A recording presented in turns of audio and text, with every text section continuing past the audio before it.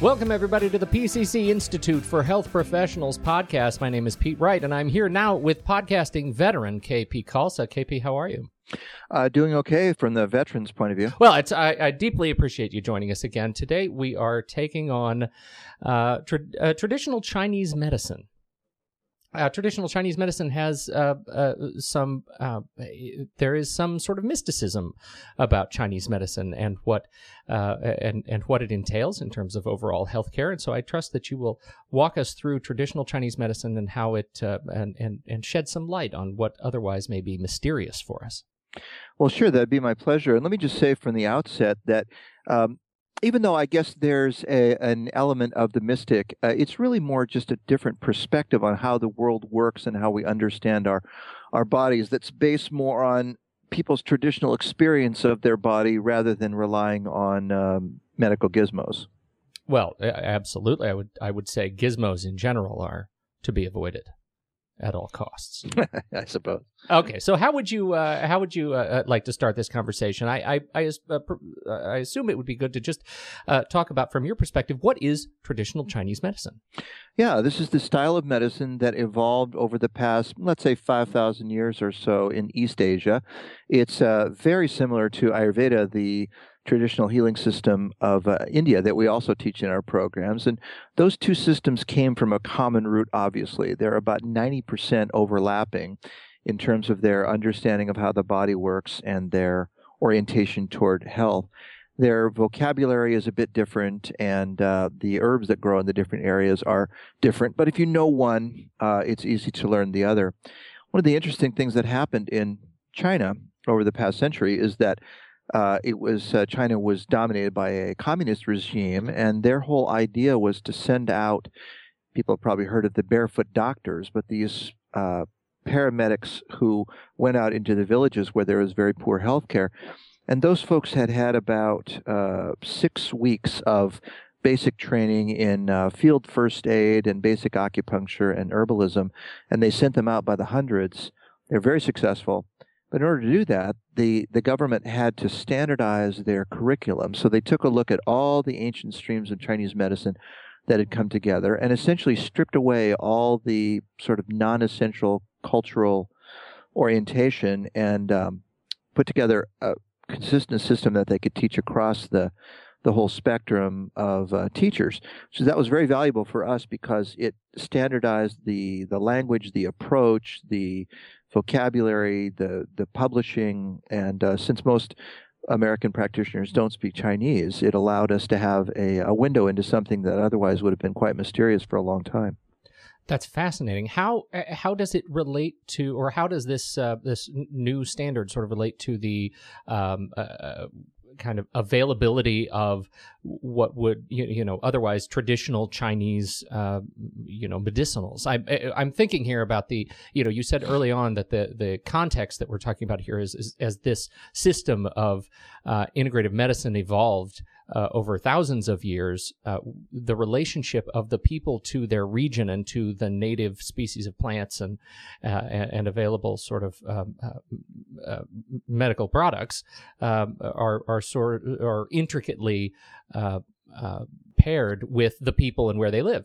How does that relate to bringing Chinese medicine here? Every traditional culture has stratified their medical education, their medical system, and their medical delivery into usually about 3 levels. And this occurred in Western herbalism, Ayurveda, Chinese medicine, all of these, where grandma would know a dozen plants and 20 ways to use each one, and she would treat 90% of what would occur in the family. Then there would be a clan or a village type herbalist, usually another more educated grandmother who might know 50 plants and many other ways to use them, and she'd take care of another 8%.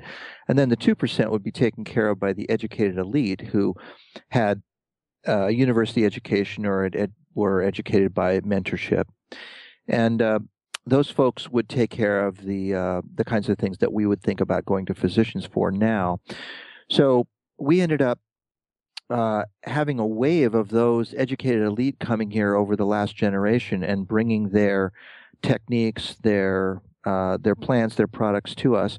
Since there was already a very large expat population of East Asians here for 200 years, they fit right in, these docs, and they began treating the ethnic population. So that created the opportunity for people to see practitioners and to have products available very conveniently and at a very high level.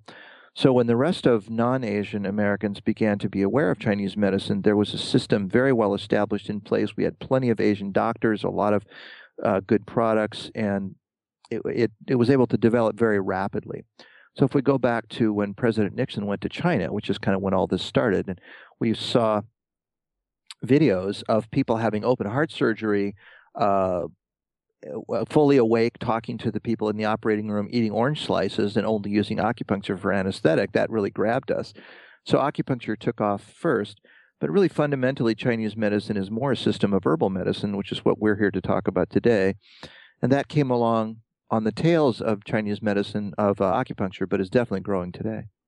What would you say, as we look at the last, 30 years, where we are today, how would you characterize the awareness and acceptance of Chinese medicine in the non-Asian American population? It's very well accepted now. And I think if you ask the average person on the street if Chinese medicine has something to offer and they're interested, the vast majority would say yes. And probably the vast majority knows somebody who's been helped by it, especially where we are on the West Coast here. We're on the right side of the country to be associated with Asia. But also people have had, Aunt Susie had her sore neck treated with acupuncture, and, Grandpa had this or that. So I think there's a generally positive perspective. The thing is, people sort of don't know how to access it very well. They know to maybe seek out an acupuncturist, but one of the big problems is that we licensed acupuncture first, and we require Chinese practitioners to be acupuncturists. And acupuncture is really a specialty in Chinese medicine. The vast majority of medical visits in Chinese medicine in China are for herbal treatment, and only a small percentage go on to treat acupuncture. We've reversed that here. So we end up creating this sort of strange disincentive where people get their insurance will cover their acupuncture, and so they go to use acupuncture for things that it's really not, that's not its forte. So slowly but surely that's changing, and over time people are able to get Chinese herbs in their health food store. Probably the best known herb in the world is ginseng, which is a Chinese herb. Well, that was my next question. Can you give us some examples of some of the outstanding Chinese herbs that we have heard of, or we likely have heard of, and what we might be using them for? Sure. Well, mainly people think of ginseng as a sex herb, but really ginseng is almost like a multiple vitamin. It's the most widely applicable herb in Chinese medicine in terms of the kinds of things that it treats. The scientific name for ginseng is Panax, which comes from the Latin word panacea, which just means it treats everything. Ginseng is normally used only by men in Asia, not forbidden for women, but generally treats men's conditions better. So it increases stamina, immune function, enhances digestion, circulation, so many things. And the idea is that you would just take a gram or two a day, starting with men normally about age 30, to enhance libido and these other kinds of things. Easily available, and everybody knows about it. Let's see, what could we talk about next? Licorice is an herb that is the most widely used herb in Chinese medicine. It's in more Chinese formulas than any other product. And it's another stamina energy enhancer taken by either gender. It's used for so many things. So it treats inflammatory digestive disorders like heartburn. It increases mental clarity. It's a profound anti-inflammatory, so it's used for joint pain, that sort of thing. And again, small doses, just a gram or 2 or 3 a day as needed. Another great example would be the herb astragalus that probably many people have heard of. So again, an energy and stamina booster, but we think of it here more as an immune remedy. So people use large amounts of astragalus to treat acute cold and flu and to support their immune system so that they don't get cold and flu. The beautiful thing about astragalus is that it actually tastes good, which is uncommon in Chinese medicine. So it makes a tasty tea, and it's good for kids. Kids like to drink it. So that's a good introductory herb for people who are looking to start with something in the Chinese herb realm. Well, it's these three examples are very familiar to me, and I imagine others listening who have seen these represented on their store shelves may not have known that these sort of come from a background of traditional Chinese medicine. Now that they're packaged and bottled and pretty, so it's a good sense of awareness here. Yeah, it's definitely increasing.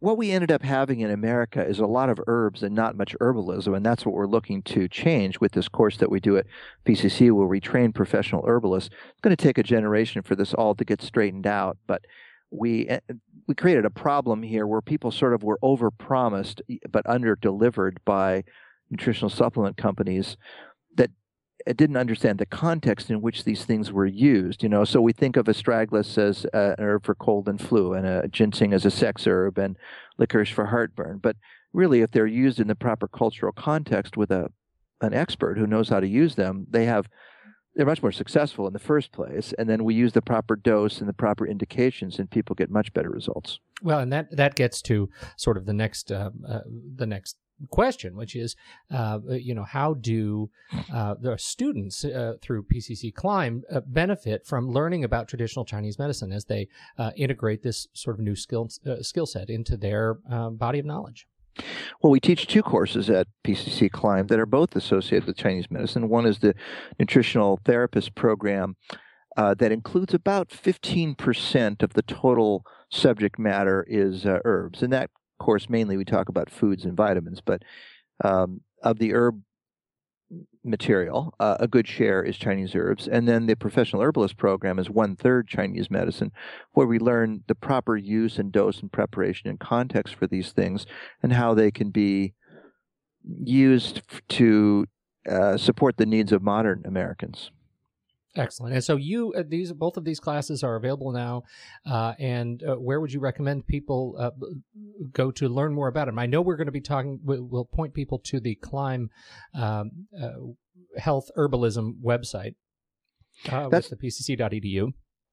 Yeah, that's the place to go. There's plenty of great detailed information there for people, and they can see some videos. They can read some extended descriptions of these classes, and I think that their questions will be answered if they go there. Excellent. Are there any other sort of external resources around? I don't know. Now I'm just sort of guessing. Any sort of certification, any standards body that oversees this area of naturopathic medicine? Yeah, well, certainly some of our courses are online, so I'm talking to people, all over the country, and this wouldn't apply. But where we are here physically in Oregon, it's a state that's very involved in natural medicine, and we have a number of credentials that would involve the use of Chinese herbs. The two credentials that we're involved with at PCC Climb are the American Herbalist Guild credential, which is called Registered Herbalist, and that's like being board certified as an herbalist.